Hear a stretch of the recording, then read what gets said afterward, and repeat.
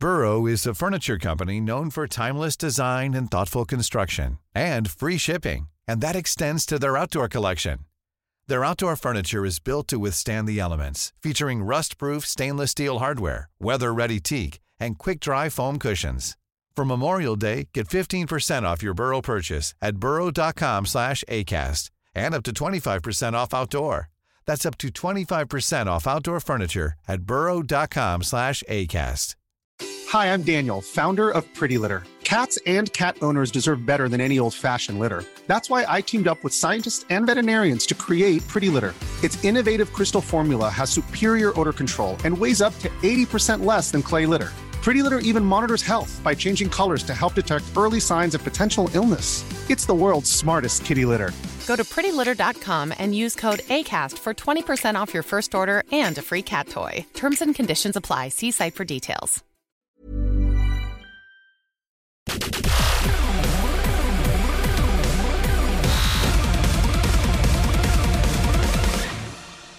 Hello and welcome to the Gaming Manifesto, the official gaming podcast of robot-republic.com.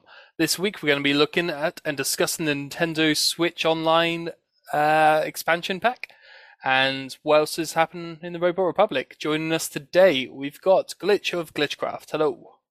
How are we doing? Good to be here. Good. How are you doing? I'm very well, thank you. Yeah. Tiring week of gaming, of course. There's just so many good things at the moment. There's just so many good things out in the world of gaming, and not enough hours in the day to enjoy them all. And today we're talking about the expansion pack. On top of that, more things to play from the past just coming back. So yeah, we just need more time, less sleep. Well, as you know, I'm a absolute shill for Microsoft Game Pass, but at the moment there's so many things that I want to be playing on there, and every time it comes to it, I boot up my computer, my Xbox, I look at the games and I'm like, I can't decide what I'm going to play, and then I end up just putting on YouTube or something. It's got bad. I think I've got a bit of ennui at the moment for focus. I need a solid week off of nothing but sleep and video games. I'm torn between the horrific pun of you've got the Nintendo on Wii, which I will not say. I will not say on air, obviously. But also, yeah, for those of you new to this podcast and to Callie, what you can't see, because this is an audio medium, is that he is wearing his Xbox hat, his Microsoft t-shirt, and he's got a big flag behind him, Microsoft for the win. That's just how it is. It's not paid. Of course, if they were to offer that, I'm sure he would take it. But I would love that. They could just pay me an Xbox merch. It would save me thousands of pounds a month. Absolutely. There's a name for what you just described, which eludes me at the moment. When you have too much choice and you're sort of, I think it's just something like choice paralysis or something like that. That sounds good. Yeah, we'll go with that. But it's like a quite a modern phenomenon, whichever the singular of that is. It's a very first world problem for sure, isn't it? It absolutely is. It's just that we have too much now. We have too much going on. Too many options. Because this is the normal thing, isn't it? I think that's like a standard kind of joke of like you go onto Netflix, you browse for 2 hours, and then you just turn off and go to bed. Like, honestly, it's becoming a bit like that with games. Yeah, I've managed to sort of break that recently, because I would often sit on either, sort of my PlayStation or my Switch, just so I'm repping the other brands as well. And yeah, just flick through my backlog, and I've got so many games. I've bought them, so I'm like, I'm going to play. That's going to be great. And I'll look at the clock, and it's like, oh, maybe I've got 2 hours, 2.5 hours before I want to go to bed. And I look and think, well, I probably shouldn't start this, or I probably shouldn't play that because I'll need a little bit longer. And then, yeah, you've spent 30 minutes not picking anything, and then, like you say, you just don't bother. Also, there's this weird, like, something being out of reach that makes it appealing. So I'll look at all the games I've installed and be like, no, and then I'll see one of the ones I haven't installed and be like, that's the game for me right now. So then, I have to install it, but then next time it comes to play, and I've got the same problem. I did play and complete a game in this last week. Do tell. Not one of the many selections from the fantastic £10 a month Xbox Game Pass or whatever. But no, I bought Mr. Pumpkin 2. Okay. Yeah. Mr. Pumpkin 2. I think it's something like the Kowloon Walled City. It's called, or Escape from Kowloon Walled City. Anyway, you play as the titular Mr. Pumpkin. And I don't really understand if there is much of a plot besides you showing up at a place and then deciding you need to get out of that place. Right. Which is weird because you get told at the beginning, like if you go in there, people don't tend to come out, and yet you go in there anyway, and there doesn't appear to be any objective besides getting back out. So anyway, it was good though. It's just it's like a point and click puzzle, but not point and click. I don't know what the word for that is. Like, so you control and walk around as Mr. Pumpkin rather than clicking on things. You walk up and interact with things, Oh, but then it's point and click style adventuring. Yeah, so you have like a suitcase full of things which you're picking up as you go along, and it might be like the battery. So then you walk up to a thing that needs the battery, and it selects that. I think it is still point and click. I think they've just sort of modernized it a bit. I played Thimbleweed Park a few months back, which is sort of absolute homage to all the old LucasArts. LucasArts, isn't it? Yeah, it's fantastic, really, really good. But again, that's you do actually walk around as the characters rather than just it being a cursor on screen. I think that's probably just the more modern variant. Yeah, it was great. Anyway, completed it, which made me feel good. Feel smart. I had to Google one bit of it, which really upset me. Well, okay, right. Hear me out, right? So anyone who does play this game and gets stuck at the same point, here's your solution. So there's some thugs who are denying water, right? Thugs? Yeah, thugs. There's some thugs. You're in let's say Kowloon Wall City of Hong Kong, and there's some street youths who are denying water and charging people to get to the water. Yeah. You get money, you give them the money and that. But anyway, you need to find then a valve to open the water. Right. Now on me at time, all I've got is I think I've got a gun and some bullets. Okay. And some keys for like later in the game. Now it turns out the solution is to give the thugs the gun and the bullets, which is just not what you would expect anyone to do as the solution to a puzzle. Okay. Yeah. Which point they fire at this building. The old woman comes and yells at them and then throws the valve out the window. Right, so I have a bit of a problem with that.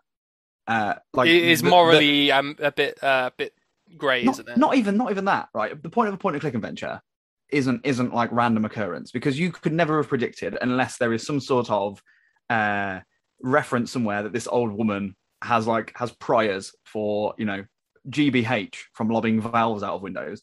You would never to know that. So no, the game should lead you down a path. The woman had a connection from the valve in that you speak to her and she's like, "Oh, damn them youths outside, always graffiti and just being layabouts, charging people for water. I should turn if they carry on, I'll turn the valve on them or whatever."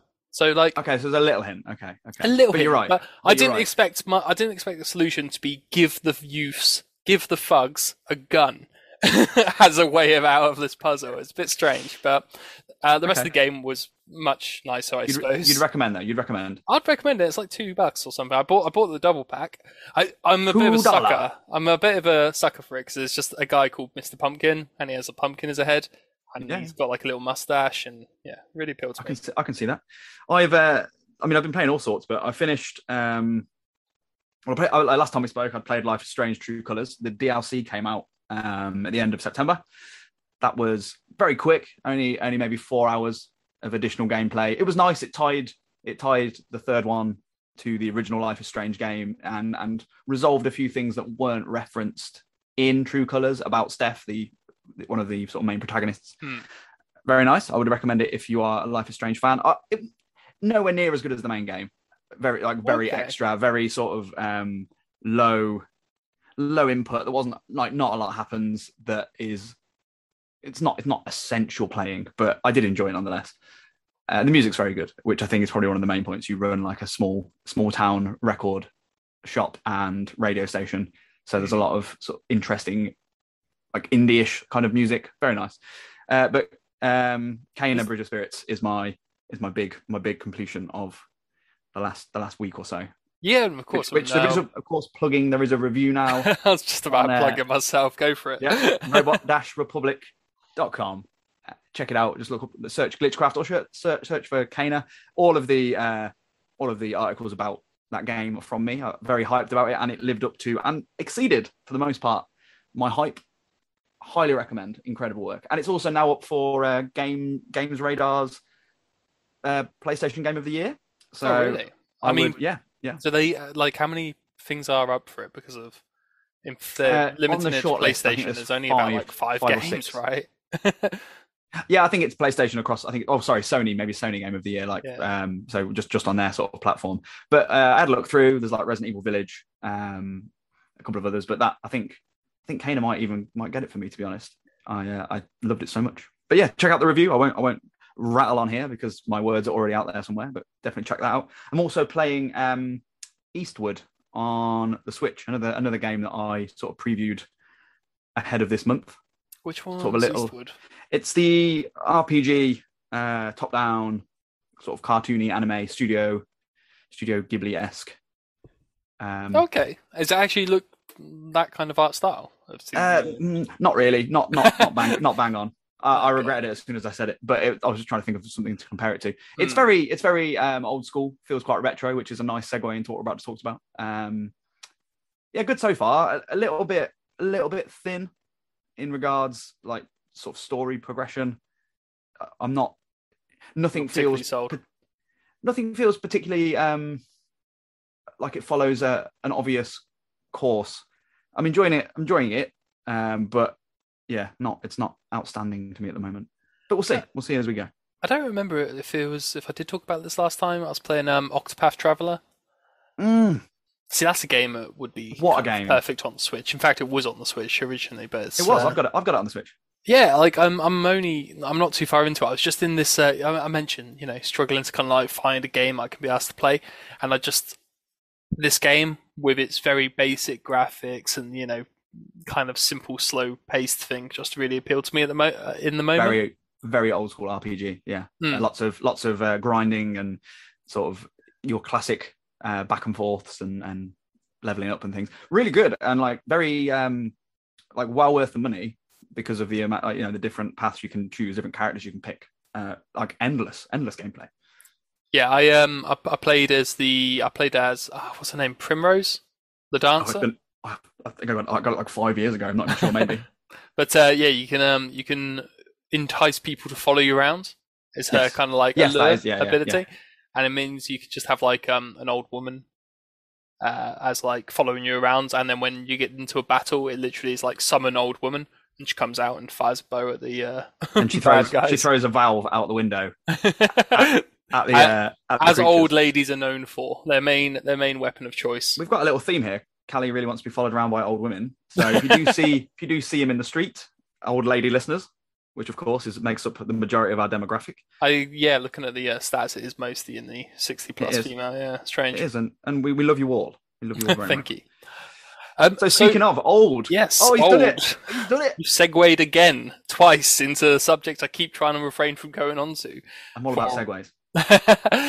So yeah, let's talk about some retro games. So not the PlayStation, the Nintendo released the expansion for their online store. Now this, in a manner of speaking, has a bit of a Game Pass vibe to it. So of course, I'm instantly into the idea of a subscription service for some games.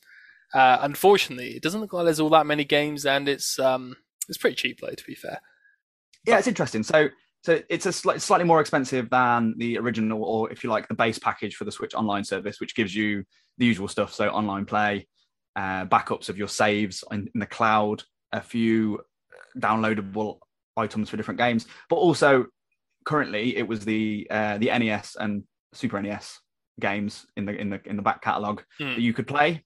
But now, if you want to play the upcoming, which are released today, if this podcast does indeed go out on Monday, October 25th. It does, without fail. Fabulous. Welcome everyone to Monday. We're getting N64 and Sega Genesis or Sega Mega Drive if you're from the UK. You're getting a bundle of those games extra, as well as some Animal Crossing DLC. But we're not here to talk about Animal Crossing DLC. Actually, I actually do want to talk about that for just a brief moment, because that is one of the things that makes it. Yeah, I thought you would be. Like, for me, I've not played Animal Crossing, but like that's actually quite a good deal, though.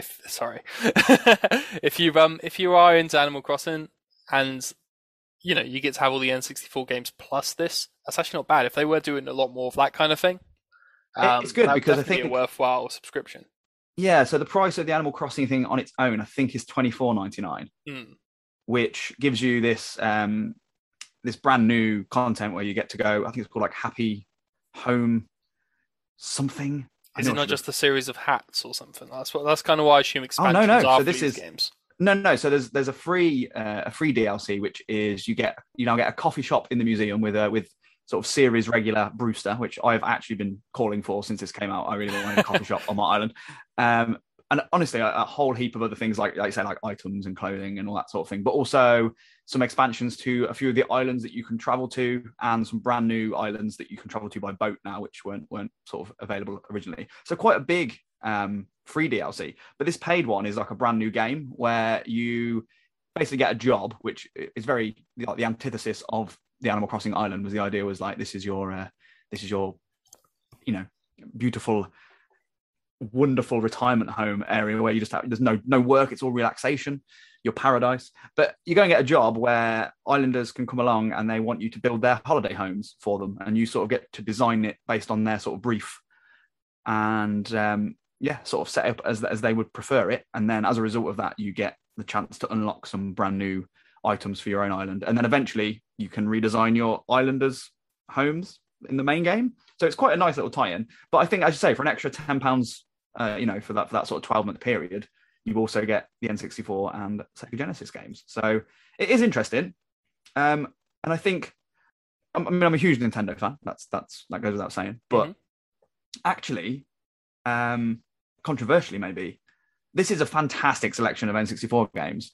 But for me personally, there's nothing on here that I don't either already own or hasn't been sort of re-released or kind of, bettered since. So there's things, we'll go into it now if you like. Can we go into the N64 game? Yeah, because I think like one of the ones I believe you're about to say is Banjo-Kazooie. Amazing. Like that is a game that is a game I played when I was a kid. I didn't actually get particularly far. I got more stages probably in that than other games, but it became too hard as for a wee little boy. But it's already released on the Rare Replay games. You can play that on Xbox, and so if that had dropped and that wasn't available anywhere else, I would be quite excited to try and play that. But it's already, as you say, it's out somewhere else. It's already and I think, Banjo-Kazooie is actually one of the, and that isn't actually one of the release titles. I think it is coming out soon afterwards, though. It'll be like be added at a later date, but it has been announced. You're right. And what's interesting about that is that obviously Rare are now owned by Microsoft, and to be honest, the majority of fantastic games on the N64 were produced by Rare. So it sort of makes quite an interesting sort of list. Banjo is the only one, I believe, that's been announced by Rare at this point. But obviously they've also recently had Banjo appear in Super Smash Bros. As a playable character. So it looks like some sort of deal has been made to have those characters back, because Banjo and Kazooie are both technically Microsoft properties now. But that's a good one to bring back. I think that is it's one that I think some people might have missed because it wasn't one of the major IPs back in the day. It was, in fairness, it was a Super Mario competitor at the time, but it hasn't had the same longevity because of Rare moving. So things like The Legend of Zelda and Super Mario, they sort of rule the roost of that N64. And in that initial dump of games, you've got Super Mario 64, you've got Ocarina of Time, Mario Kart 64, Yoshi's Story, Lilac Wars or Star Fox 64 if you're in America, Mario Tennis, and Dr. Mario 64. So that makes up like the majority. The sort of the classic Nintendo IPs make up the majority. But like I say, nothing kind of, like, obviously all remarkable games, but nothing that really surprises me there in that initial. To be honest, though, when you say surprises you, if it was going to be things that surprised you or you weren't expecting to be on that list, then they're probably not the popular games. The ones people are asking for, I guess. I would hope with this, though, like, I know it's, I say it's not a huge amount of money. Like, it isn't particularly for a year's worth, but there is, I suppose, 50 quid, 40 quid? 34.99. 34. Okay, so yeah, it's not loads of cash for a whole year's worth, but these are very old games. You can play emulators of these easily enough online. You probably own them if you're a fan of these games anyway. So I would hope that they're going to carry on adding to it, like just building the list as the year goes on, because then it will make it a worthwhile package. Like if every single N64 game ends up on this, or the vast majority of them, and the we're going on to talk about the Sega ones as well. But if all of that's on the lists, then well worth the money.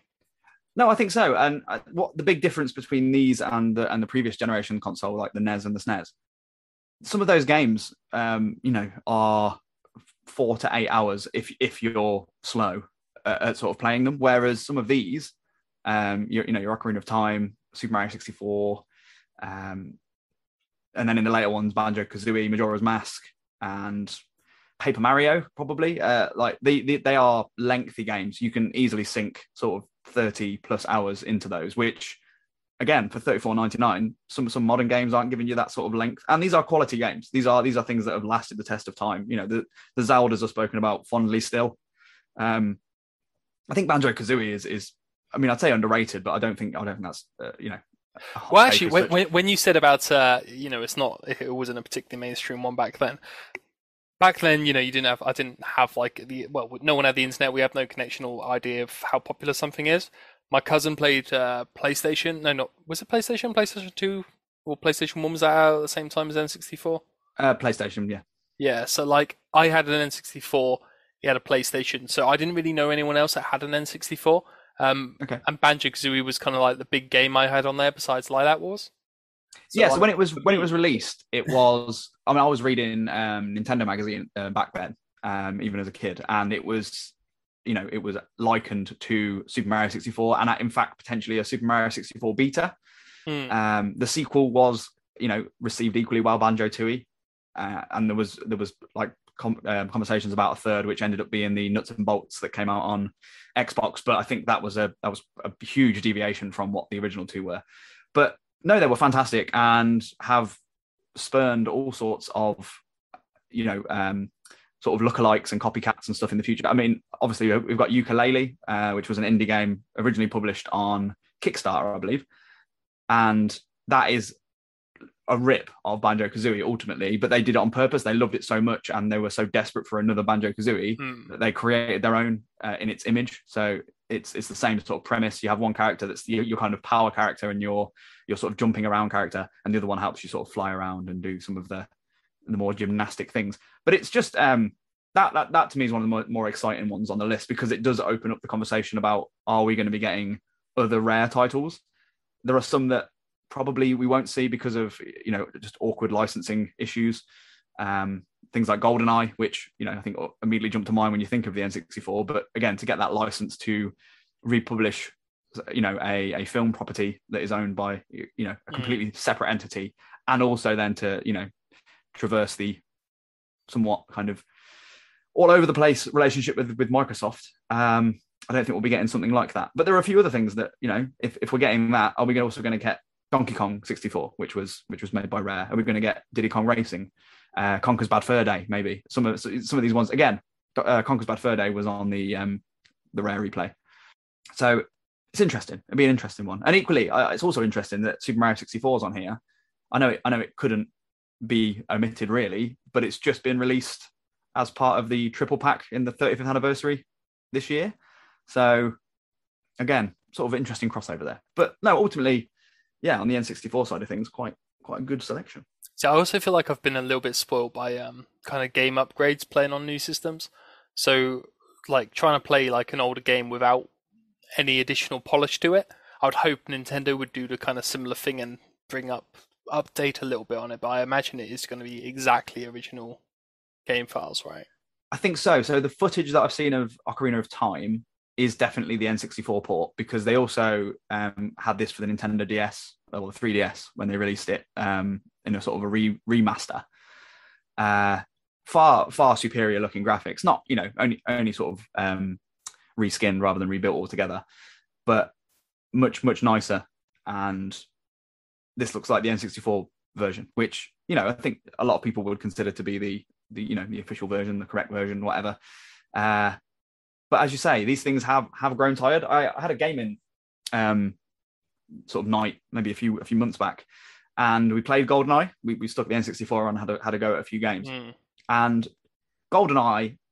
This was a conversation that I thought was quite an interesting one. GoldenEye is regarded as probably like the godfather of first-person shooter games. It was the absolute standard bearer back when it was released, because that nothing like that had been around. It was fast. It was kind of explosive.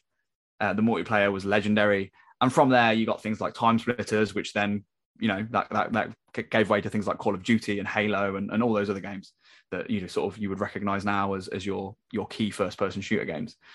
And we were excited to play it again, and it handles horribly, and it looks even worse. It is damn near unplayable. A couple of my friends had to stop playing. They couldn't. Their eyes couldn't deal with it. I tried it a couple of years ago because I picked up an N64 again, and it came with that, or the person sold it to me out of that, and I think from what I remember, you can't run and aim at the same time. Nope. No, you can't. You have to stop, either aim, and then move on. Yeah, so you actually get you have to hold R to get your aiming cursor to come up. It was it's terrible when you think about it. I can't imagine that nowadays. And also there wasn't a button for camera control and as you say, movement of your gun or whatever. So obviously now we're used to dual stick controls. The N64 didn't have that. It only had one joystick, and it had your C buttons, which often were used for sort of camera movement, but they weren't in this. They were used for walking left and right, if you like, doing strafing. See, it's an iconic controller and console, but goddamn, is it terrible? Really? Well, so the conversation that I had off the back of this was when you have the conversation about what's the best game of all time, for example. Now, people that have been around for a long time that have played all of these and kind of had you've got your childhood nostalgia that play into it and all those sorts of things. So GoldenEye is always in the conversation of, if not best game ever, best first-person shooter game ever. But I think there's a big difference between the best game ever and the most sort of, what would the word be, trailblazing game, or the most, groundbreaking game, or one whatever that it might the be. biggest kind of impression. Now GoldenEye is no longer in the conversation for best video game ever. Of course it's not. Everything moves forward. For the best video game ever, you'd be looking at something probably in the last 5 years, because that's everything that has come before it has helped inform what we have now. So that the best video game will always, I think, forever be changing until we hit a point where video games are kind of on a plateau of sort of quality and consistency. But then, you look at sort of, the most sort of the game that inspired the most games, or that, that sort of paved the way. And then GoldenEye, of course, is in that conversation. In fact, I would argue GoldenEye probably is that in first-person shooters, because it was the one that set the scene. But that's it. Again, does that make it a good game now? Does that mean people are going to play it? Again, did you ever play Perfect Dark? Another rare no, game? Never did. Though we're very excited about the remake or reboot of that game coming out eventually. Yes. Well, so that was right at the end of the N64's life. It was like an 18 version of GoldenEye. It was a bit grittier, and then they did, obviously, I think it was on the Xbox 360 as well. They did a Perfect Dark Zero, yeah, which bombed. But I was going to say I didn't play it either of those, but Jack wrote a sort of piece on Perfect Dark for us quite a long time ago now, and basically slammed Perfect Dark Zero as not being at all a justified sequel to it. So no, it was terrible. And again, it was Microsoft trying desperately, I think, to jump on the N64's popularity once they took Rare away, because they thought, well, if Rare's got all of these wonderful IPs and titles that did so well on the N64, we can quickly release sequels and things like that and get some sales. And they did get sales, but obviously not the then critical acclaim. But here's the big question then. So you said you had the N64. Yes. Which games that haven't been announced would you like to see as part of the expansion in the future? And if you want a minute to think, I can fill this time with things that I would like to fill it with. Yeah, well, firstly, I will take your minute in a second. But in terms of the ones that have, in terms of the games I used to play, Lilac Wars, Banjo-Kazooie were kind of two of the big ones there. Glover as well was another one I played a lot of. What a call. But I don't know. Trying to think now back to what I played. So go ahead and fill some time. I'll see if I can have a little think. Okay, well, the obvious one to me. So they've got Pokemon Snap coming, the original Pokemon Snap, which obviously they've just had the sequel come out on the Switch, which has, I think, done really well. So it's interesting they've kind of re-released that. But that makes me think that Pokemon Stadium has to be on its way. as something that people loved. I think people loved the mini games in that more than they loved the main sort of pop your Game Boy cartridge in and give it a go. Wasn't there like Magikarp splashing to get higher? Who could get the highest? It was literally called Magikarp Splash. Yeah, there was like Metapod Harden. There was like Lickitung. He was in like a circle of sushi, and you had to just eat as much as you could. Like Ratata-Run, where you had to jump over hurdles. But that again, so in my gaming night we did not long ago, that was on the list, on top of everyone's list. They were like, we need to play the mini games. So even if they just release the mini games, that would be great. A couple of others that I'd really like to see. There's one called Space Station Silicon Valley, which I believe was made by Take-Two. I could be wrong. It's a game, I've mentioned this a few times, I think, on previous conversations we've had. There's a game coming out soon called like Charlia, which I think we referenced. It looked a bit like the My Time in Portia. Oh yeah, where you take over foxes. It was on the PlayStation Showcase, wasn't it? That's the one, yeah. The fabled lost show. I know.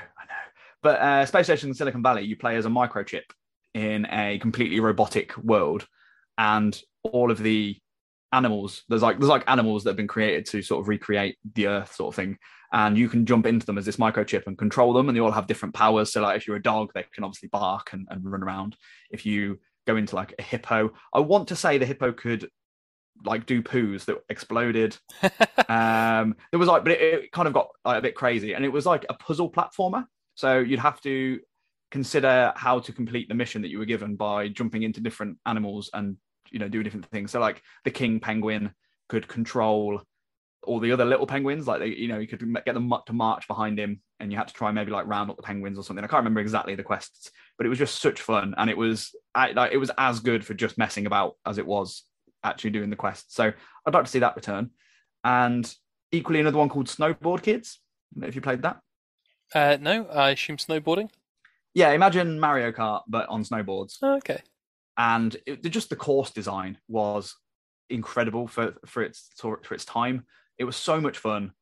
The power-ups were like, again, Mario Kart rip-offs, but there were a couple of really good ones. And it was just a lot of fun, really. I think it was the N64's answer to SSX Tricky, but it wasn't anywhere near as cool. It didn't try to be. It was just a bit more multiplayer friendly and fun, I think. But they're the sort of major ones I'd like to see that I think we could get. Obviously, aside from, as I said, Diddy Kong Racing and Donkey Kong 64, they are just seminal games. But again, depends what the situation is with Rare. So yeah, I'm just having a look through things that were released on this. Shadows of the Empire, that's one I remember playing, but I do own, so I'm not too bothered if they release that or not. But that's going to be another Star Wars: Shadows of the Empire. I'm with you. Okay, yeah. Yeah. I saw Bomberman on this list. I remember playing that, but I honestly... that was Bomberman 64, wasn't it? Yeah. So it'd be good, but like at the same time, there's been plenty of those. Turok 2: Seeds of Evil. Turok games, yes. Turok again, where have they gone? In general. Yeah, exactly. Like dinosaur hunting. How's that not still cool? Absolutely. In fact, wasn't it? What was it? It was the PC showcase. There was that game. It looked a bit more like Dino Crisis. Instinction, was it called? That sounds familiar. Yeah. Yeah, I think it was Instinction because I think it was a play on Extinction and Instinct or something. Well, that looked Dino Crisis incredible. Than Dino hunting. I'm hyped for that whenever it starts to exist.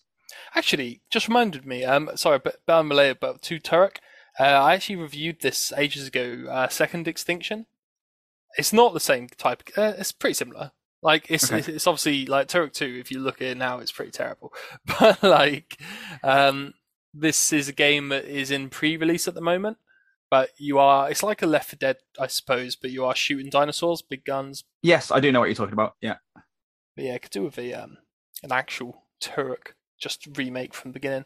I don't know if there's that many others I actually really played looking at this list. I don't know. I have terrible memory from being a kid, apparently. Well, to be honest, I think we've probably covered a lot of the sort of great ones. Yeah, Glover. There's a few still one. Like that's one I remember. Well, you see, you've got that. You've got that. I had Chameleon Twist, which is, I mean, it should have been a Yoshi game because you play as a chameleon who uses his tongue to get around. They could have just reskinned it as a Yoshi game and made it successful. They had Yoshi's Story. It was okay. It's a little bit basic. It's very, very kid friendly and very short. But That was quite good. I also really liked, even though it was terrible and it was one of the hardest games ever, Earthworm Jim 64. But See, I loved Earthworm Jim. I just thought he was yeah, I saw this. bit of a I lad. remember Earthworm Jim on some console. I Ooh, don't. I thought segue. it was like a 2D one though. I'm pretty sure. Like, Segue. are we segueing across to the Sega Mega Drive? Well, that is Earthworm Jim. The one you're talking about was indeed on the Sega Mega Drive, amongst other, 16-bit and 32-bit consoles of that era. Okay, now is Earthworm Jim going to be coming to the Sega Mega Drive games on the Switch? So no, it's not in the initial batch, and again, I don't know where the copyright stands with Earthworm Jim. Obviously, a character outside of like a third-party character. So I'm not sure what the crack is with Weird Earthworm Jim. little aside, Earthworm Jim is getting a new game soon. That is world class. Brace yourself, it's not as good as you would think. Mm-hmm. I mean, the game might be fine, but it's being released as an exclusive to one console. That console being the Intellivision. Yes, no, you know what? Now you've said it. This has triggered a memory. Yes, I did see this. Yeah, Yeah. Honestly, that console looks really cool if it wasn't definitely just going to fail. I don't know if it will. It's had a lot of support. I don't know. Has it though? Like, has it had enough support to make anyone actually want to buy this? Like, I like the idea of it. It's got the whole, isn't it like there's 4 controllers that sort of sit on it, and it's one of those you just come in, you pick up, and it's a bit of a party game. Now, honestly, if I had the sort of like, I guess if I had like a house with kids or something, or Yeah, like people would pop in or and any out, or any friends, or any friends, just anyone bar my dog. Like, it would be Yeah. a really good little console. You can just have people come pick up and play a quick game of something. But yeah, I don't know if it in this day has that kind of appeal. It was interesting. So I remember reading when they very first announced it, I signed up to the newsletters, and what appealed to me was they'd taken, the Wii had been so successful as a result of this, it looks like a remote, everyone can just pick it up and play. And they'd noticed that was like I don't know, it was back in popularity to just quickly switch on a console and have a go, and you don't need to like learn crazy button combinations. And this reminded them of obviously old school video games that you only had 2 buttons on your controller or whatever. And they thought, okay, let's make a modern equivalent. So I believe the controllers have screens on them as well, like little screens that have other bits going on. I could be misremembering, but it just looks like a lot of fun. And as you said, they got a lot of backing from a lot of the sort of retro gamers, or in fact, retro studios and things.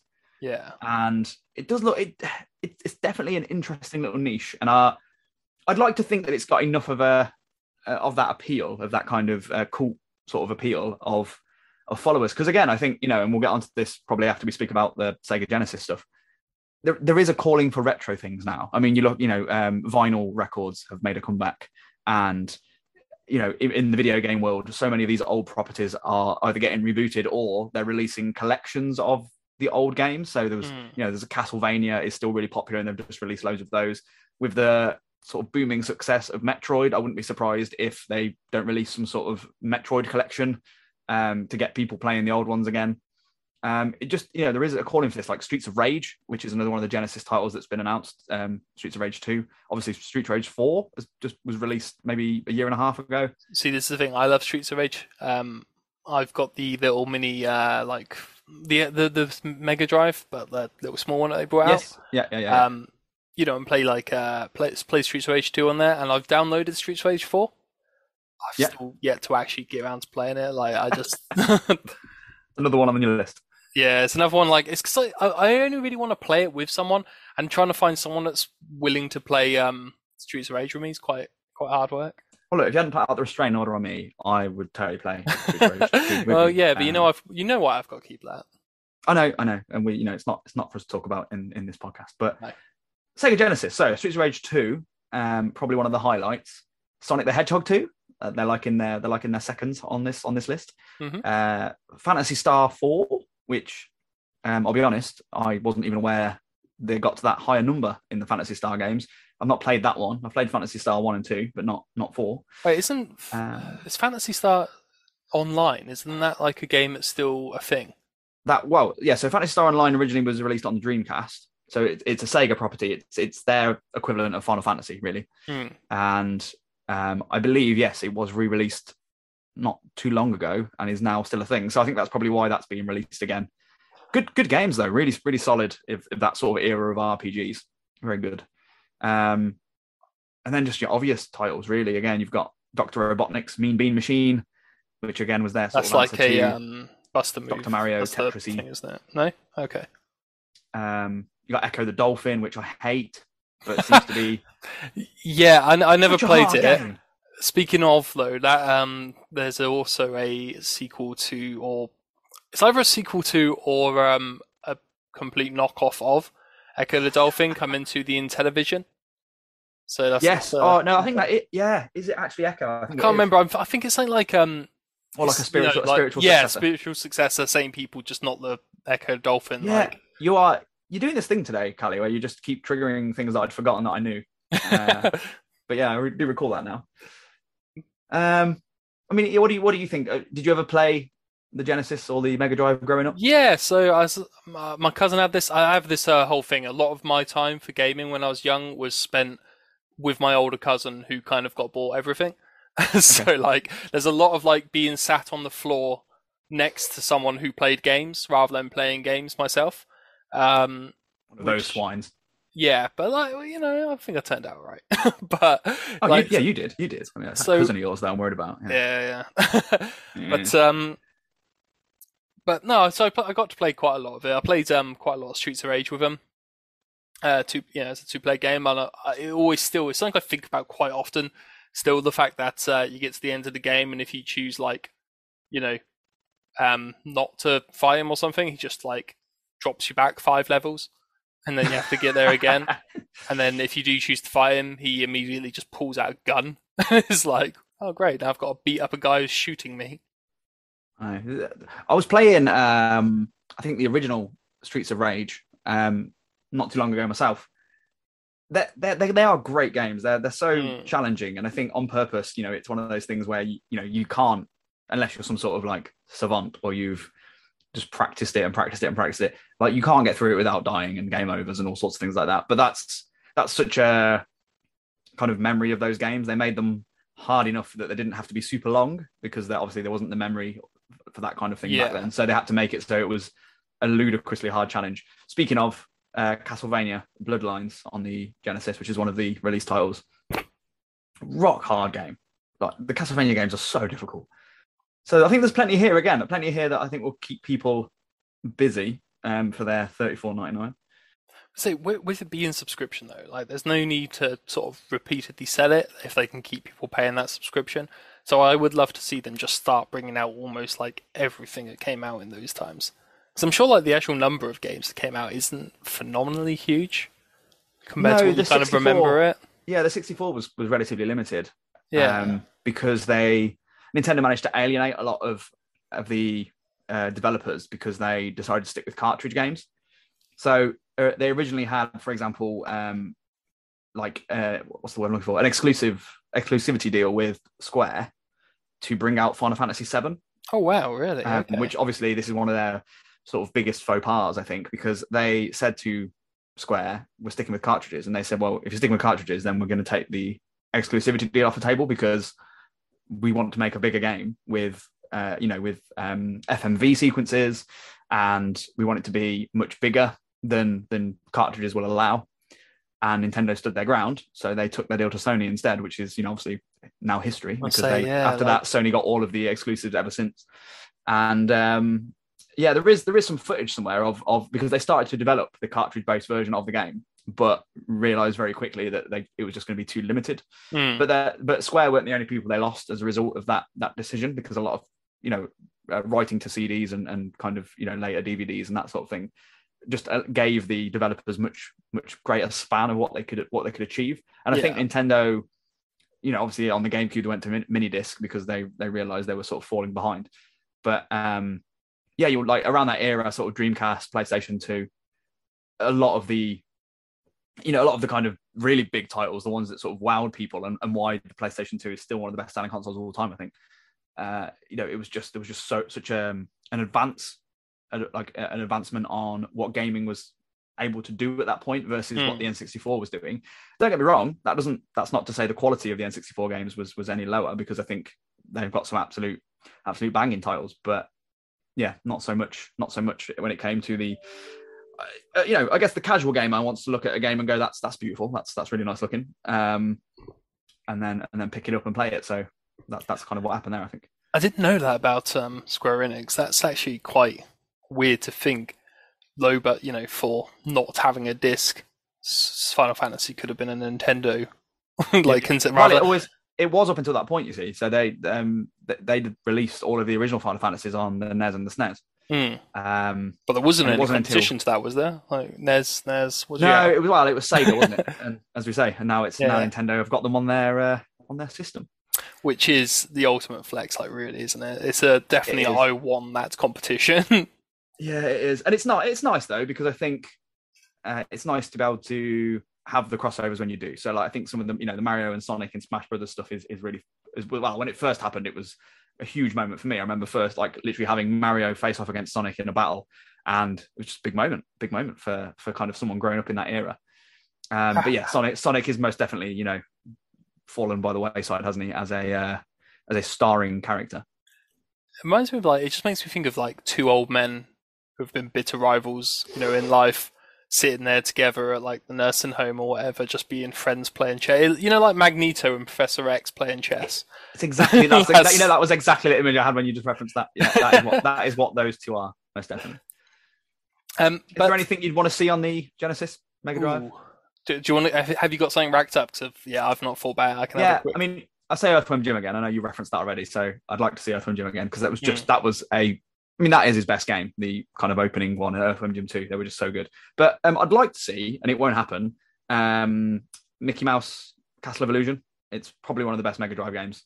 And again, I'm sure there's all sorts of problems with Disney and all that kind of stuff. I know they had Epic Mickey on the Wii, but again, that's a very different sort of deal. And I think, again, I'm not going to say it's not going to happen, but I think Castle of Illusion would be good. I also think, obviously, they've got Sonic the Hedgehog 2, so you're going to want Sonic and Knuckles at some point, I think, because that was fantastic. And if they can get, which I don't know if they will, there was an expansion for the Mega Drive called the Mega CD. Right. You had Sonic CD and a few other sort of more. Again, this was Sega jumping into that the sort of disc kind of area and expanding their capabilities. But that's a really good game, and one that not a lot of people got to play because of the fact that it was towards the end of its life cycle and additional hardware. Yeah.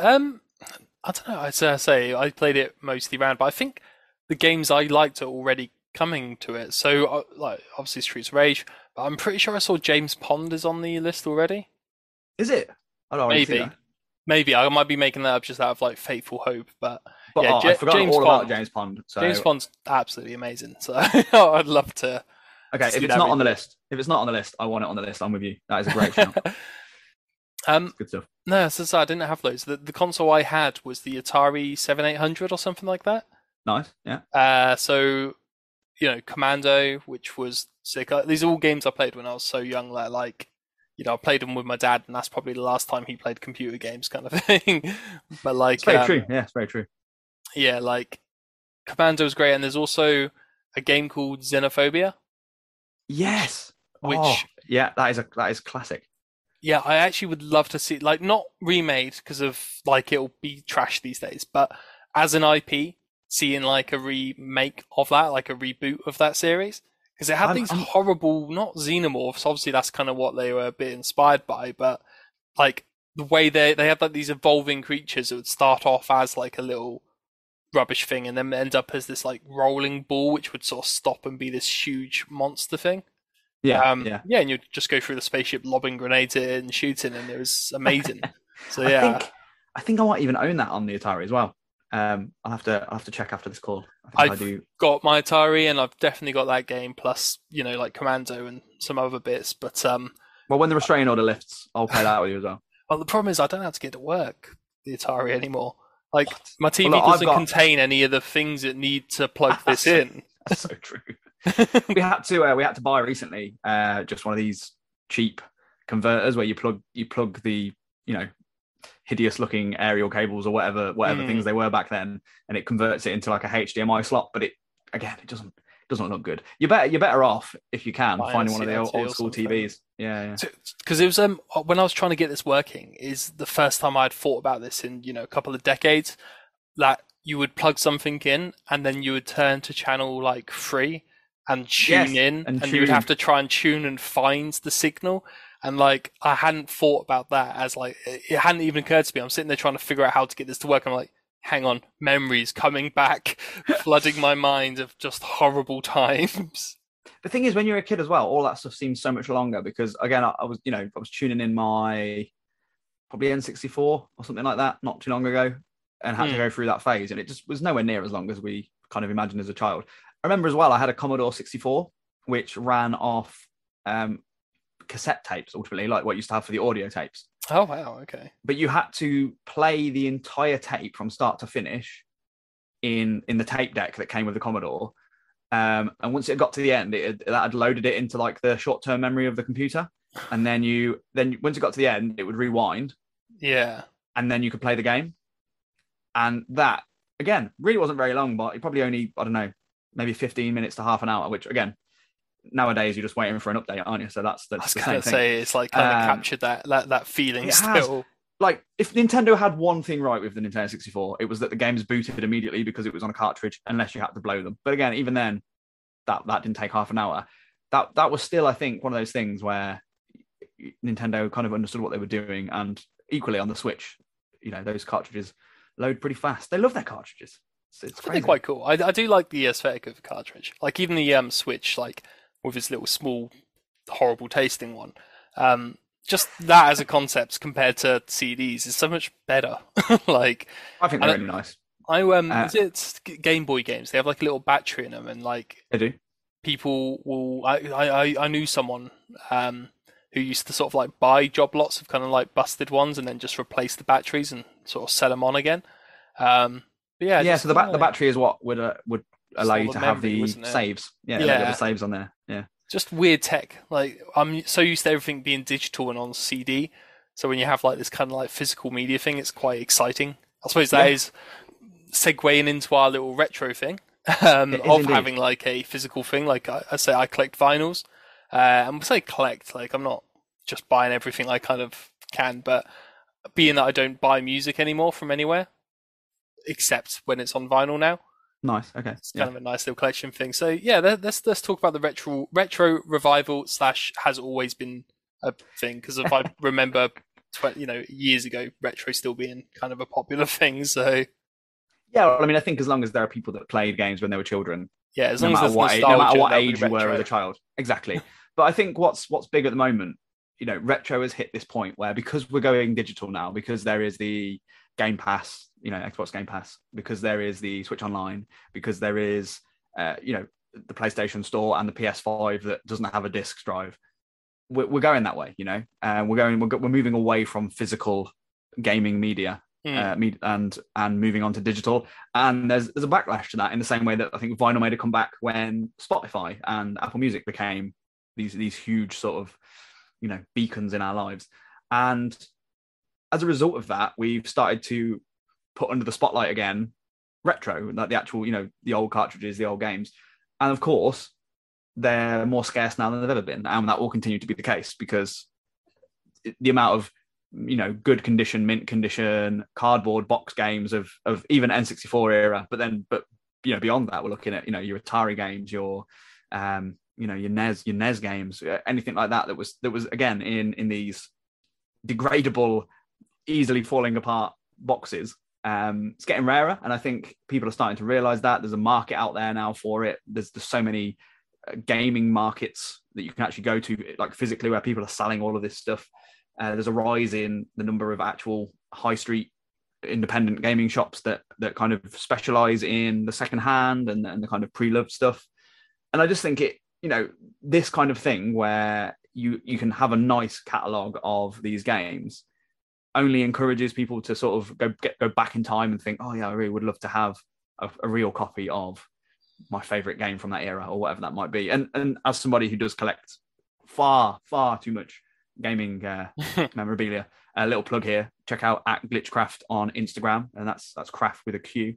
I often post stuff on there that is from my collection, because I love that stuff, and I think it's such a bygone era now, because even when you buy a Switch game, as we just discussed, like you might buy the physical version, it comes in a tiny sort of DVD case with nothing in it. There's no instruction manual. There's no there's no maps. There's no extra leaflets, and that's such a big part of the collecting now. Like you if you buy something boxed from like the Game Boy era, you're looking for it to have everything in it, from the cardboard insert to the instruction manuals and things. And it's a big thing. It's always been big in Japan.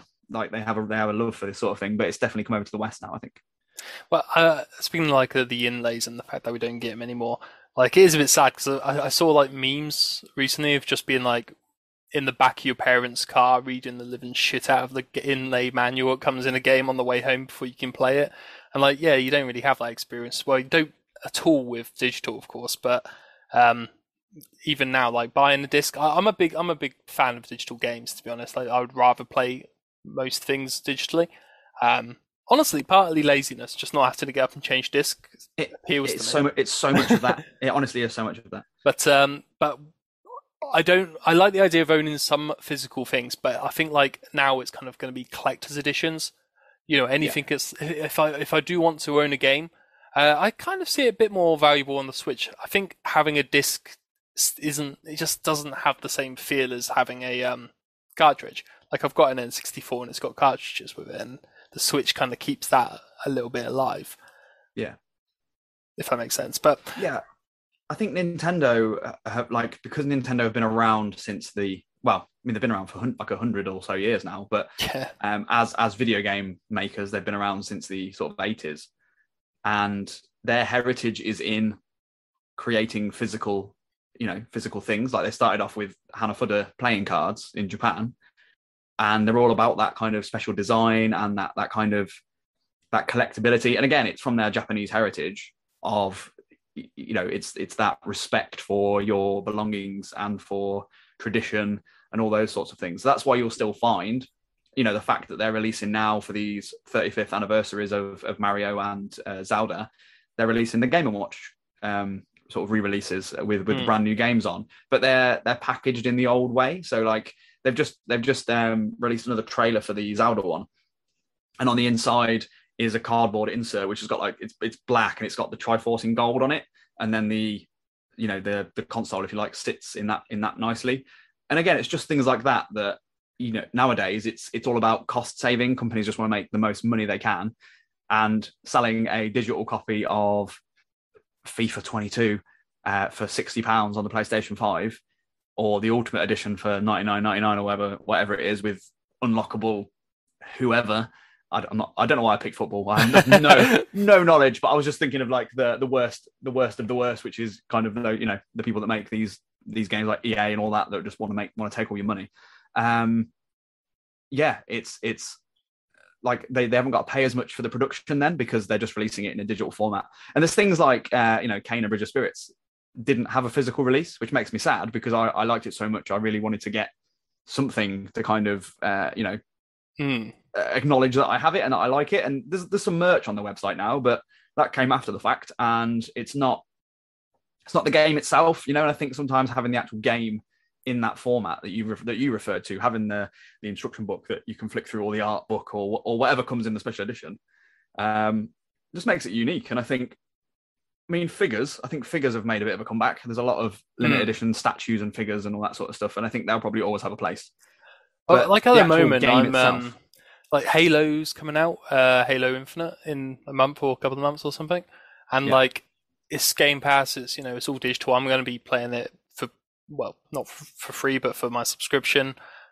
But at the same time, like I kind of want like a collectible or something with this. Like if they and there's ones that have been for previous Halo games that I've not got because of being a young poor boy and not really wanting to spend $90 on a statue or whatever. But like I would like to get that now. Now I see them and they're like £500 on eBay, and like not for collecting to then sell it on, but I actually just would like to have like the old school. I know there's a really, really cool one for the Batman Arkham game with like Batman holding the Joker up. Yeah. Which I would love to have had.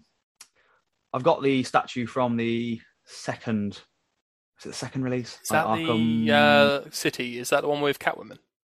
No, it's not very good. It's Oh. just a Batman. It's like Batman stood in like I think he just sort of stood on his own, to be honest. I don't think there's even anything with him, but it wasn't like a particularly good one. But yeah, I know the ones you're talking about. But yeah, there's I think my favorite collectible in that regard, when Resident Evil Village, no, not Village, Resident Evil 7 came out. I think I know what you're talking about, and is it absolutely disgusting?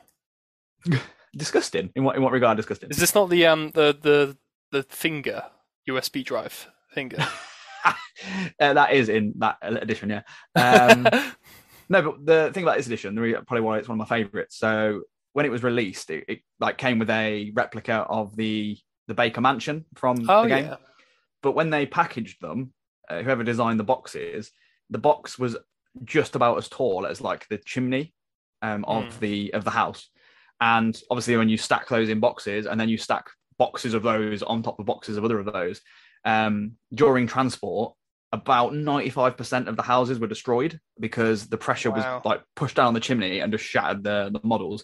When they arrived at stores, Capcom heard about it and decided to cancel like the collector's edition. They just got rid of it, and they said, well, no, just refund everybody, and refund them enough, and we'll send them just like the game if they just want the game. But on that day, I booked the day off because I wanted to play it, and I heard about this very early in the morning. So I started ringing around loads and loads of independent game shops because I thought there's going to be somebody out there who's still going to sell them. And luckily, I found an edition from somewhere who was willing to just crack on and sell it. And yeah, so I have probably one of very few sort of complete unbroken. Not even a broken editions. One. Yeah, I wasn't going to buy a broken one. I mean, there's a lot of broken ones out there that are just horrendous. Yeah, but yeah, he sent me photographs to show me that it was definitely okay. Obviously, hiked the price up, but I was sort of willing to do that, knowing that they were going to be like pretty much off the market. And then he packaged it like unbelievably to get it to arrive in that condition as well. So, sort of credit to that guy. But yeah, that sort of thing, that kind of that mania of collecting stuff. Like I get really disappointed. A lot of the bigger sort of Western releases, you can't get the limited edition in this country, but you can get it in like America. And if you want it over here, you've got to pay, $80 in shipping and stuff. And sometimes it's more than the actual, item that you're buying. And that upsets me. I really wanted to get, for The Last of Us Part 2, I got the limited edition over here that comes with the Ellie statue.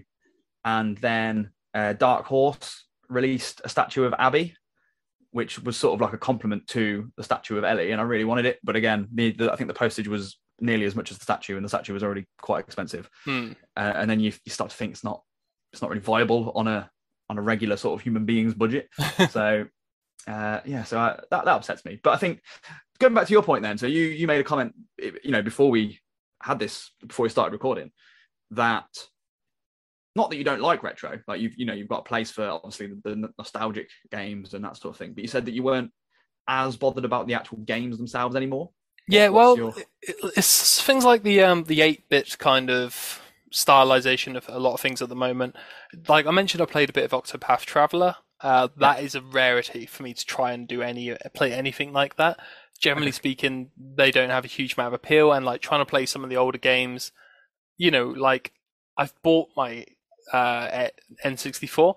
I can probably count on like two hands how many times I've actually powered it on to play it.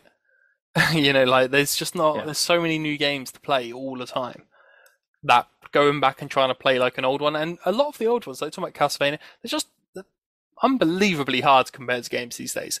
Because often they don't have a save point. And there's, a live system. So like if you run out of lives, you have to start from the very get-go of the game rather than like being able to load up a save and such. So yeah, no, old games had flaws in my opinion. That put me right off playing most of them. Yeah, and that's, that goes back to my point about what's the best game of all time, because I think no matter how great one of those older games are, we've learnt lessons from that. Like saving is absolutely one of the checkpoints and that sort of thing, because it's brutal. Castlevania is the perfect example. I was playing with the Castlevania collection on the Switch because I didn't really play them too much when I was growing up. They were way too hard when I was a kid. And was playing through the very original Castlevania on the Switch, and it is an absolute slog.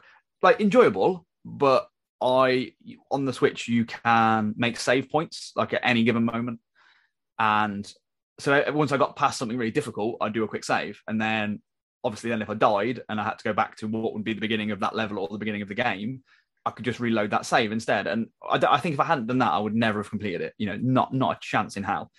And you're right. So much of the original retro, like by nowadays standards, is either very short and kind of a little bit thin, or it's just almost too hard to play.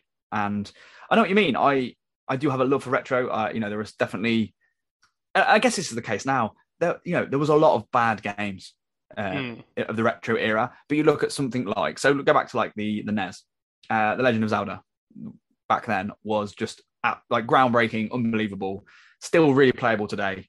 Still so many games that when you play it, you think, oh, this is Legend of Zelda, kind of homage or whatever. But other games that came out around that time, like can't even touch that. Like they are by comparison terrible. And I think that's the difference. Like there's this kind of saturation of retro where people are like, oh, everything from that era is great. And that's just not true at all, because you'll look back at any era of gaming and there is a lot of trash. I think that happens with literally everything, like music-wise. People are like, oh yeah, the 80s are great for music. Sure, because of when you look back, you look at all the good ones. But same as every other time, there's probably 90% of the things that are released are terrible. Same movies, from the, like, I had an argument with someone about how terrible the 90s was for, like, everything. Now, I'm from the 90s, so, like, I should have that nostalgic thing, but generally speaking, most things were a little bit shit, like compared to TV nowadays. But then they named a bunch of things, and I'm like, okay, yeah, no, those are really good. Starship Troopers is a great film on that, but still, it's probably like, yeah, a huge majority of things are terrible, and then some occasional absolute bangers. No, and like, you load up one of these old consoles and you chuck all your old games in. So whether that is your Sega Mega Drive or Genesis or your N64, and like you say, your memories make things better than they are, because you're not just remembering the game, you're remembering the time that you had when you were playing it. Like you're remembering your friendships from that time. You remember sitting on your cousin's floor. But it's true. Like you brought back another memory for me. When I bought Donkey Kong Land on the Game Boy. It was released, and like the first print run of all the games were on yellow cartridges for the Game Boy, which was like super novel, because obviously they were all just grey normally. Yeah. And my dad took me to here's a throwback for English listeners. Remember Big W? I do not. Sorry. It was like Woolworths, but it was their like enormous stores. So they were like not just in your high street. They were sort of standalone Toys R Us-esque kind of shops. And I remember he took me to Big W on the weekend of its release so I could get one of the yellow cartridges. And I remember, on the way home, reading the box, reading the instruction manual over and over and over again, just because of that excitement. And again, you play that now, and given the system's capabilities, it was incredible. But compare that to a modern platformer, even a modern Donkey Kong game, and, of course it can't hold a banana to it. Of course it can't. Like... Nicely done. Thank you. You're very kind. Like, honestly, I like the idea of retro games more, and I think this is for a lot more than actually how, liking the games. And what would be good is when they do these re-releases.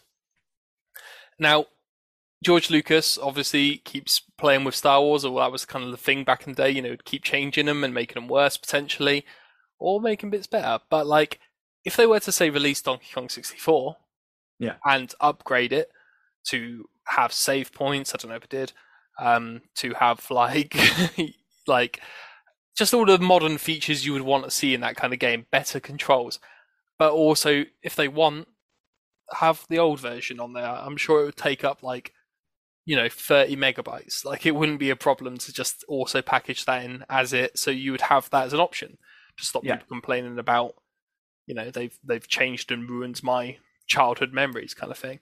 But then it would still make them playable. Because it's like, as I say, Castlevania being a complete slog and things like that. If you could have save points... Do you know what? I played something recently, like a game that just doesn't hold up in any way possible, really. It was Duke Nukem. Oh my god, yeah, okay. So, for obvious reasons, Duke Nukem is not someone from the 21st century. But like, Absolutely not. I do remember playing or being another person who had things. I spent a lot of time watching people play games. Like, honestly, Twitch was invented for me, like to relive my childhood. But yeah, watching my neighbor playing Duke Nukem. I don't know if it was 64 or Duke Nukem Forever or something. It was 3D anyway. Duke Nukem 3D, is that a thing? I think it is. Yeah, but I think it was on the 64 as well. But yeah, and there was like the bad guys were aliens, but they looked like pigs, and it wasn't. From my memory, the graphics were a lot better. But like, yeah, this wasn't that one. But what it had in it is a ability to rewind time. So if you fuck up, you could just chip it back a few minutes. Yeah, and that's good. That wasn't in the original, but the original would have just been a case of you fuck up. Okay, it looks like you're starting this game again. So true. No, and that and again to go back to the kind of the Switch Online, that's one of the benefits now. You can create a suspension point at any time, which is just ultimately a save point, and you can rewind. I think the last minute of gameplay or something like that to go back if you do cock up and fall down a hole or get killed by a stupid enemy or whatever. And it does add, it takes away what might be off-putting to a modern gamer. And in fact, to those of us that, fondly remember them, but then find out, oh yeah, I remember these were like an absolute pain in my ass. And that is fun. And you don't have to use them. If you want a complete nostalgia trip and you want it to be like for like experience, you're allowed to play it without using the saves, without using the rewinds. I recently played through on the Switch Online. I played through all the Donkey Kong Country games on the SNES because I just absolutely adored them when I was a kid and I wanted to 100% them all. And I didn't touch I touched the save point thing because sometimes you want to just save mid-level because the modern life requires you to stop playing occasionally. But I didn't use the rewind feature because I thought, well, that's kind of the big point of this game is it's platforming. You have to do it well. And it would remove some of the challenge. But again, it's your choice. It's like in a game that didn't have difficulty setting back in the day, now you've got an option to make it a bit easier. And I think that's a great addition and will be a great addition to the Mega Drive and N64 games, definitely. Yeah, so I hope upgrades to old games would make a lot of old games better. We were talking about how James Bond doesn't hold up. There was a bit I wanted to mention during that, but it was more retro game based, is that some games I think will still like Tetris, Pac-Man, Pong. They hold up because they're so basic, they can't not hold up, really. So I've just, you just reminded me, I've forgotten I've been playing this. I downloaded Tetris Effect Connected. I love Tetris Effect. Yeah, so I've got it on the Switch, and I mean, I am a Tetris freak. I adore Tetris, and I get hooked. One year, I used to be in a band, and we were at the recording studio, and I decided to take my 3DS with me at the time, which I'd got Tetris 3D or whatever it's called on the 3DS, which ultimately is just the same, but it's just on the 3DS instead, and there's a few different modes. But I was playing one game of Tetris for the entire week we were in the recording studio, because I would play, and then I'd put it in, you could suspend it, and then I put my DS on charge, and then the next day I'd open it and carry on. And I was just smashing through on this ludicrous speed and setting, dreaming in Tetris, as it's called, the Tetris effect, when you start to see Tetris blocks in your head. And and that's where I am again now. So back playing it. But you're right, those sort of games, they understood. Yeah, I think because they understood what system they were on and what the limitations were, and therefore didn't try and go too far beyond that capability. You look at some things and it required you to use your imagination to fill in some of the blanks, or to kind of fill in some of the shortcomings of the game titles. Things like Tetris didn't, because it was like, here it is, here's the game, it's universally understandable, it's really easy to pick up but incredibly difficult to master. With the other things that you just referenced as well, like Pac-Man and Pong, exactly the same. Dead easy to play, but if you want to get really good at it, you've got to keep at it. And of course, they're never gonna get old. They're never and again, I'd even suggest that the Donkey Kong games from the SNES era, they look a little bit tired now, but they still look great, and they play incredibly because they just again, it's rare, but they understood that what makes a good platform game. It's about having perfect controls, because you don't ever want to feel that the game screwed you out of a victory. Like it has, like if you are in complete control of your character, then it's entirely your fault if you lose. And they nailed that completely. Again, they nailed the sort of the collect them up element and the hidden area element and some of like the fun parts of it.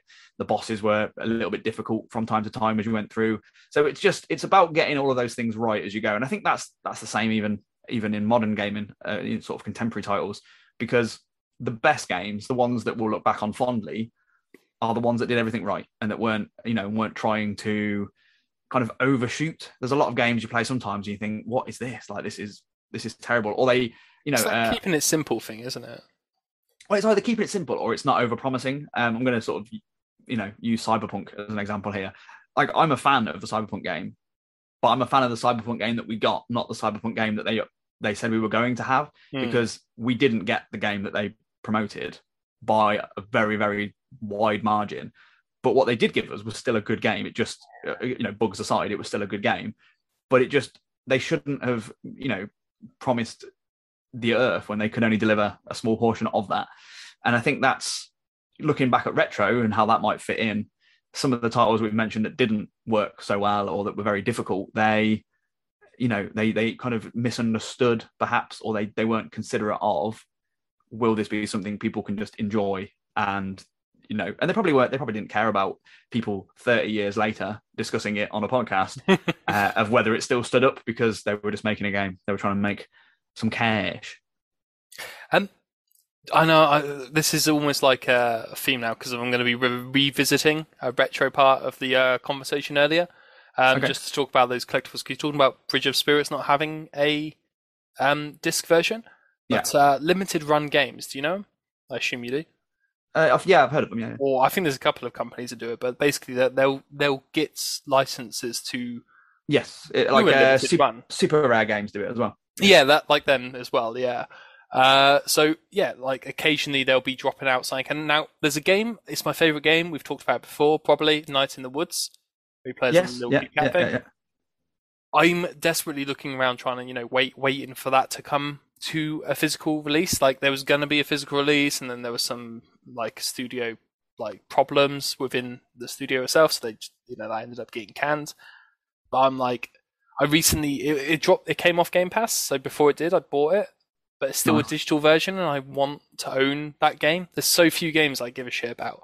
No, but that's what I was talking about. I think when you do love a game, like I say, like Bridge of Spirits has really like struck a chord with me. You do want to have it because it's sort of a testament to the thing that you love.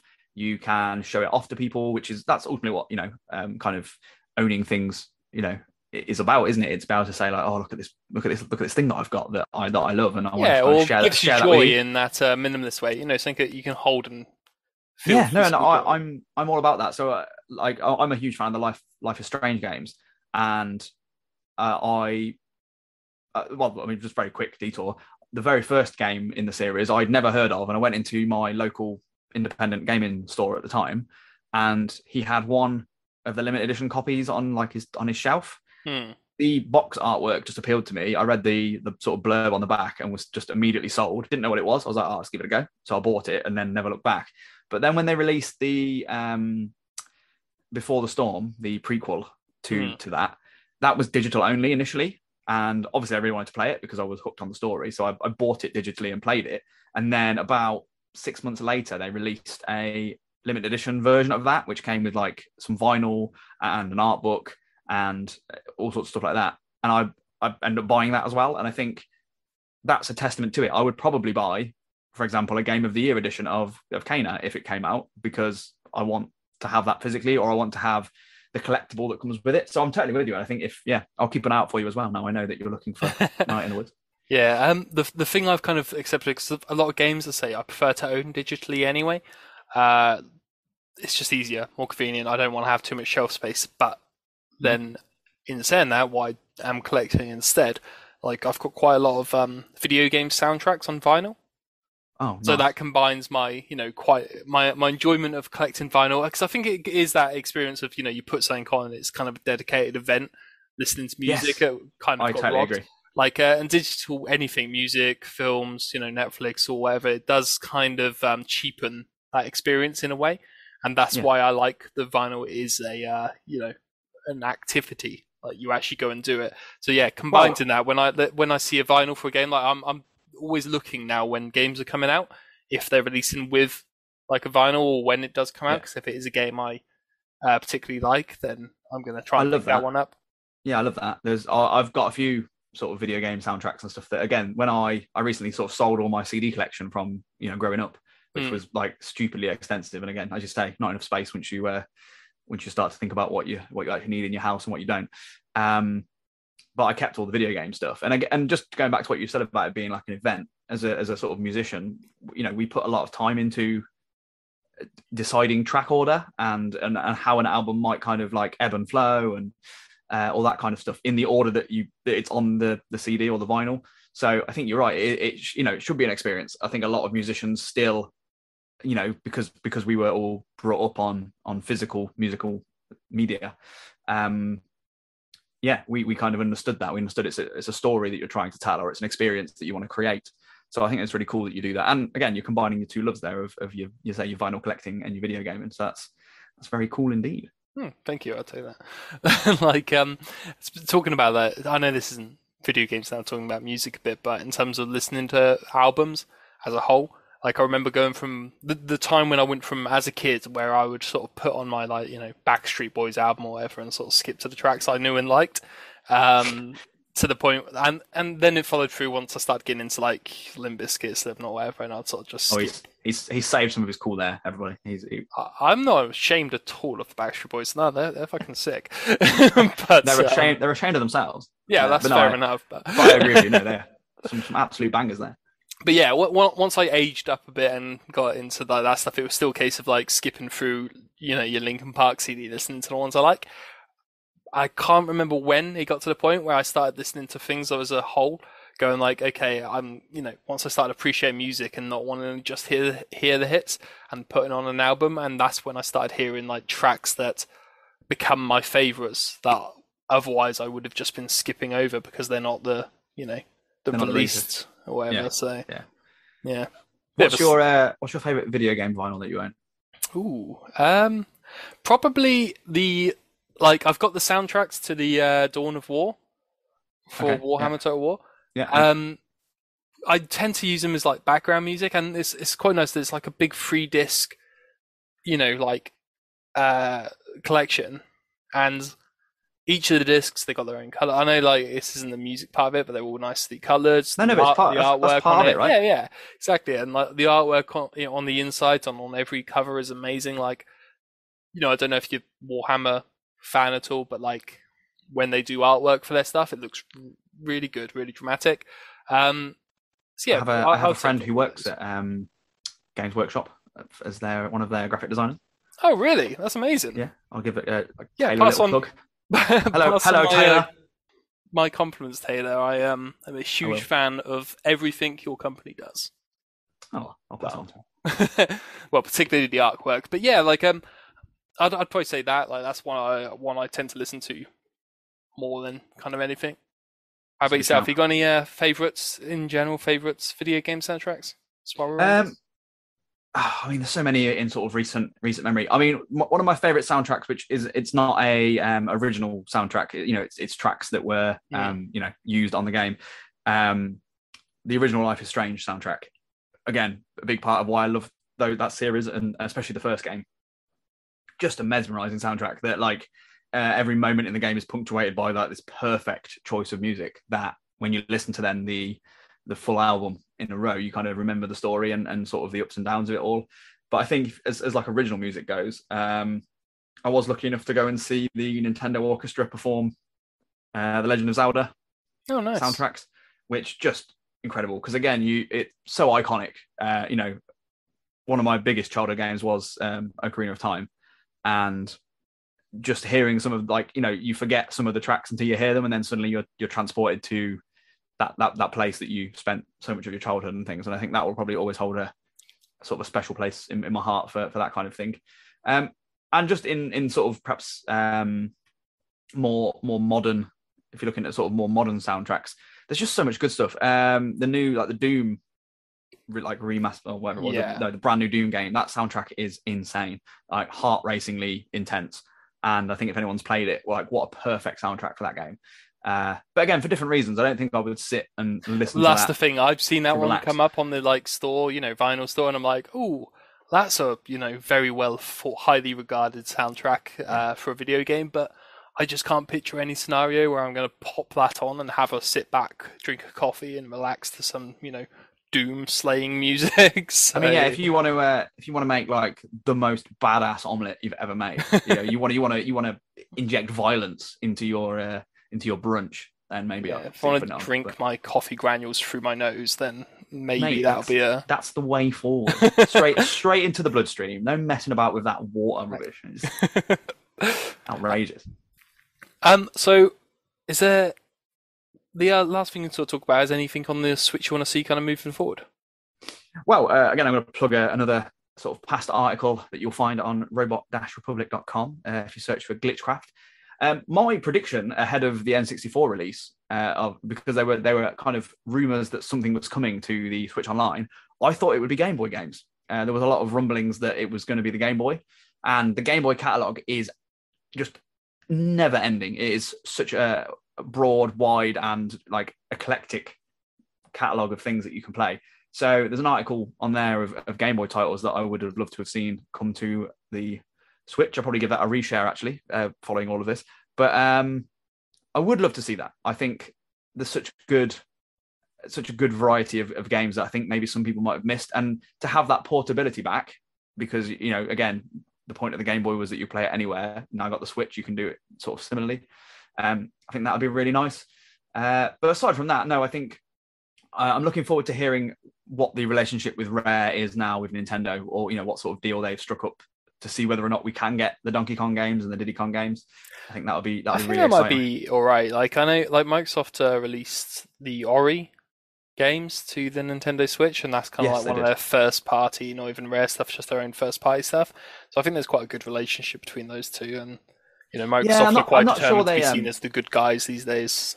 Yeah, I'm not sure they are quite as. I don't think Microsoft are as concerned with Nintendo as they perhaps might have been a few years ago. That said, obviously the Switch is most definitely standing its own, but I think it's just paving its own pathway, isn't it? It's not concerned with having things like immediately on release. For example, like I think on another podcast that I believe didn't end up making it to air, we discussed Fez, which was released I think initially in 2014 and only came to the Switch in 2020, I think.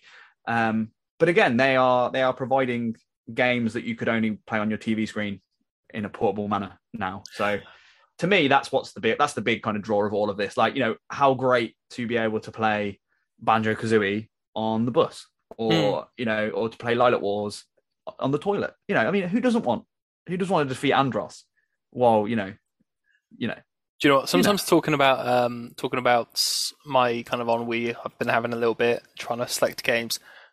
One thing I did find myself playing Octopath Traveler led down on my sofa. So the chair I game from isn't this sofa, which I am sat upon now. Like, it was just like, okay, I can't sit in front of my TV. I can't be asked for the hassle of playing that, but I do want to play games. But I want to kind of do it horizontally. So yeah, like if we could get more like getting things on the Switch does appeal to me. It's just at the moment there isn't a huge amount of games I want to play on there. That's why I've always been a big advocate of sticking Game Pass on there at some point. You're a Microsoft fan, Callie. I'm a fan of the. Not sure that's ever come up before. It hasn't. No, I should probably talk about it more often, really. But yeah. But yeah, if with some of these Nintendo games, I would be quite happy to have something to sit back and play, especially Lilac Wars. That was massive. The main game I played on my N64 as a kid, to be honest. And there's still some missions I never unlocked. I'll tell you what I would like to see. I would like to see online play for some of these games in the multiplayer kind of variety. I don't think it's going to happen. I haven't read anywhere that it is, and I think that would require a lot of new programming. And I think, to be honest, this is just passive income for Nintendo. I think they're just uploading the games and then leaving them as they are. But imagine playing like Mario Kart 64, but online with your mates, like old school times, or Lilac Wars multiplayer. Chuck me in the Landmaster. Someone else playing as Pepe. Yeah. Exactly. Imagine all four of you like having a whole crew there playing. That's what I'm talking about. That's what I'm talking about. The way you're talking about Game Boy games coming to it though, that'd be really useful because of Pokemon games. There's a few of them, and like on the Nintendo DS as well, which you can't get streaming. Like as in, No, you can't. Yeah. T's trying to do it at the moment. Play some of the games that came out on the DS. Don't know which ones, but basically, to get that happening, he's going to have to send off their DS to someone who's then going to do a procedure thing on it and send it back, so it can then be plugged into a PC to stream. Yeah. And it costs like 200 something bucks. Like, yeah, no, it's not. It's not good. Or nuts. you can emulate, but then you lose for the DS, you lose like the touch based element. Or I think the problem with that is they want to play it with a few people, like versus, and I think the emulators don't support. That's true. That. No, they don't. That's what I've heard. Yeah, that's true. They don't. So yeah, that'd be good if they brought that to it. I agree. Any further bits you want to talk about before I wrap this all up? No, I think probably the last thing I'd say is my only sort of my fear for retro is something that you just brought up about them remastering these or remaking these games. They remade Ocarina of Time on the DS, Majora's Mask on the DS. They've upgraded things like Conker's Bad Fur Day on the Xbox 360. There's some of these sort of seminal retro games are being remade. Like we had Link's Awakening on the Switch released a couple of years ago now in this beautiful new sort of style. It almost renders the original retro games obsolete, because if you have the option now to play a beautiful, full color, gorgeously realized Switch version of any game, would you then go back and play the original anymore? Because it sort of pales in comparison in every regard. My only concern, as someone who does like retro, is that doing that all the time does sort of eventually deplete your need for any of these retro titles. But I think it's one of those things that I don't think will die out, and I think it will continue to be something that people love. So yeah, I've enjoyed talking about this today, and I'm excited for Nintendo continuing to honor sort of their legacy and their traditions in this way. Keep it up, Nintendo. Good lads. So I'm actually, one thing I've taken from this is I don't spend much time on Instagram. Like we do have one, but it's very much a token account. Like I don't really understand Instagram or anything. But I don't understand anything. anything. It's all really social. But knowing that you're going to be, or you have been uploading images of your collection, I think I'm going to have to be checking that out a bit more, because of I'm excited to see these old video game nostalgic bits. And if anyone else wants to find me, just search at Glitchcraft wherever you are online. That's Glitch, Qraft. Anywhere. I'm on Twitter, I'm on Insta, I'm on Twitch. I'm all over the place. Just, hit me up. Good. So you have to ask you to do that later. Nope. So I just want to talk about everything else going on around the Robo Republic this coming week. I don't actually have any details about the other podcasts, but you can assume the guys over at Nerdverse are going to be talking about Comic-Con. They are going to that this weekend in London, as am myself and a few of the others from the Robot Republic, going down there with press passes just to swing that around and just make it sound quite big, but it's a free ticket, really. It is. Go and say hello to the guys and girls. I shall, yeah. There's there's quite a lot. Holly's coming down, all the way from up north, and my favourite podcaster. And that hurts, but okay. Obviously, I didn't mean current. No, it's fine. She's my favourite, including myself. Taking into account there anyway, so it's fine. But yeah, Barlow and Stacey are there with a few, Sammy Dodger and who's been on the show before, and yes, indeed, various others. So yeah, it's gonna be good times. I've constructed myself. This is this weekend, but this is yesterday and the day before for everyone listening. I've constructed myself a cosplay over the course of the last 24 hours. So you are a physical embodiment of the Xbox Game Pass, aren't you? Just cheap and quick. Yep. You're the old woman with the cogwheel at the start of the podcast we talked about. You are the Valve woman. Now go on. What have you been as? I am going as the new mascot, Rob Otto. Is what I decided to name it in the car on the way home. So I've made myself a nice box and covered it in tinfoil, and that is going to be my hat for part of the day when I can be asked to wear it. So I didn't want to ask why you were wearing tinfoil on the call, but yeah. Yeah. No, it's my robot costume basically, but. Mm-hmm. Box robots. Big fan of retro box robots. They're my favourite kind of aesthetic for a robot, which is the one I like to think about when I talk about this project that is the Robot Republic. So yeah, going to be there. What else is going on? We got the episode 3 of the Town Council of the Openus Isles. Have you checked this out yet? I haven't yet. I've been honestly, a very busy time, but I am going to. It's on the list. Honestly, obviously, I tell everyone to check out everything all the time anyway. But I'm pretty proud of this. We're having such a good time recording it. It's making us, I'm in fucking tears laughing at some of the bits that are coming out of it. So the belly laughs. Yeah, it's just such a good time. So check that out. That drops every Sunday now. We are kind of canning Critical Update for now. That's it's becoming a monthly thing now, isn't it? It's more becoming a as and when relevant news becomes, important. I think that's fair. Yeah, it's a lot of effort for not much going on, but especially when it's called Critical Update and a lot of the updates just aren't that critical. Come out every week, so now it is actually going to be 4 critical updates. Love it. Also allows us to put Riku to better use, doing what he does best, which is schmoozing with indie devs. Absolutely. So we've had him doing some interviews with various indie devs, and they're showing up in our new chatbot show, keeping that Robo theme. I think the one we just had last week was with Reki Studios doing Bunhouse, cute little rabbit game. We've got one coming out for Halloween. I'll leave that all. It's all going to be showing up on Twitter, so check that out. You can find us on Twitter at robotrepublic_. Find us at robot-republic.com. If you want to support us, and this is the first time I'm going to be introducing this into the kind of exit of the episode, but we do have a Patreon. Ooh. Please feel free to jump in just for $1 a month. You can get Chuck in a buck. Chuck in a buck, as some friends of ours say, or people we like to very good friends. Yeah, very good friends of ours over there. Yeah. So chuck in a buck and get access to some. It's like the rest of the stuff we put out, but not as highly polished or good, and costs you money. So it's definitely worth signing up for. What you've done there is you've maybe dissuaded people. What I would say is, having kind of spent some time with the Robot Republic folk, they are wonderful people. It's all of the output, all the podcasts, and thank you everybody for the support we have been receiving across all of the different podcasts and channels and things like that. They're just really genuine, awesome people, and people that you'd want to be friends with as gamers. So I think for a single book, for a single $1, you're not really going to get sort of a nicer bunch of people that you can spend your time with and kind of while away your hours when maybe you want to be gaming, but you can't be gaming because you're at work or you're commuting or you're just taking a walk to lose some of that energy drink weight that we all put on when we play the video game. So I think, 100%, well worth the money.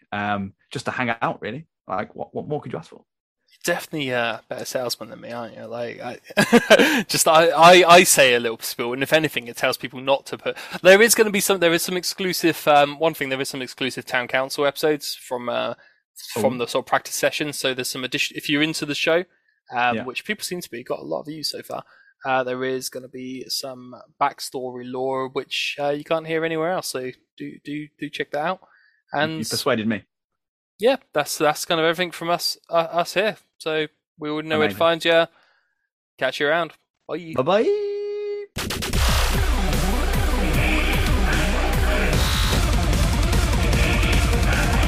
The Gaming Manifesto. Imagine the softest sheets you've ever felt. Now imagine them getting even softer over time. That's what you'll feel with Boll & Branch's organic cotton sheets. In a recent customer survey, 96% replied that Boll & Branch sheets get softer with every wash. Start getting your best night's sleep in these sheets that get softer and softer for years to come. Try their sheets with a 30-night guarantee. Plus, get 15% off your first order at bollandbranch.com. Code BUTTERY. Exclusions apply. See site for details. Even when we're on a budget, we still deserve nice things. Quince is a place to scoop up stunning high-end goods for 50 to 80% less than similar brands. They have buttery soft cashmere sweaters starting at $50, luxurious Italian leather bags, and so much more. Plus, Quince only works with factories that use safe, ethical, and responsible manufacturing. Get the high-end goods you'll love without the high price tag with Quince. Go to quince.com/style for free shipping and 365-day returns. Hi, I'm Daniel, founder of Pretty Litter. Cats and cat owners deserve better than any old-fashioned litter. That's why I teamed up with scientists and veterinarians to create Pretty Litter. Its innovative crystal formula has superior odor control and weighs up to 80% less than clay litter. Pretty Litter even monitors health by changing colors to help detect early signs of potential illness. It's the world's smartest kitty litter. Go to prettylitter.com and use code ACAST for 20% off your first order and a free cat toy. Terms and conditions apply. See site for details.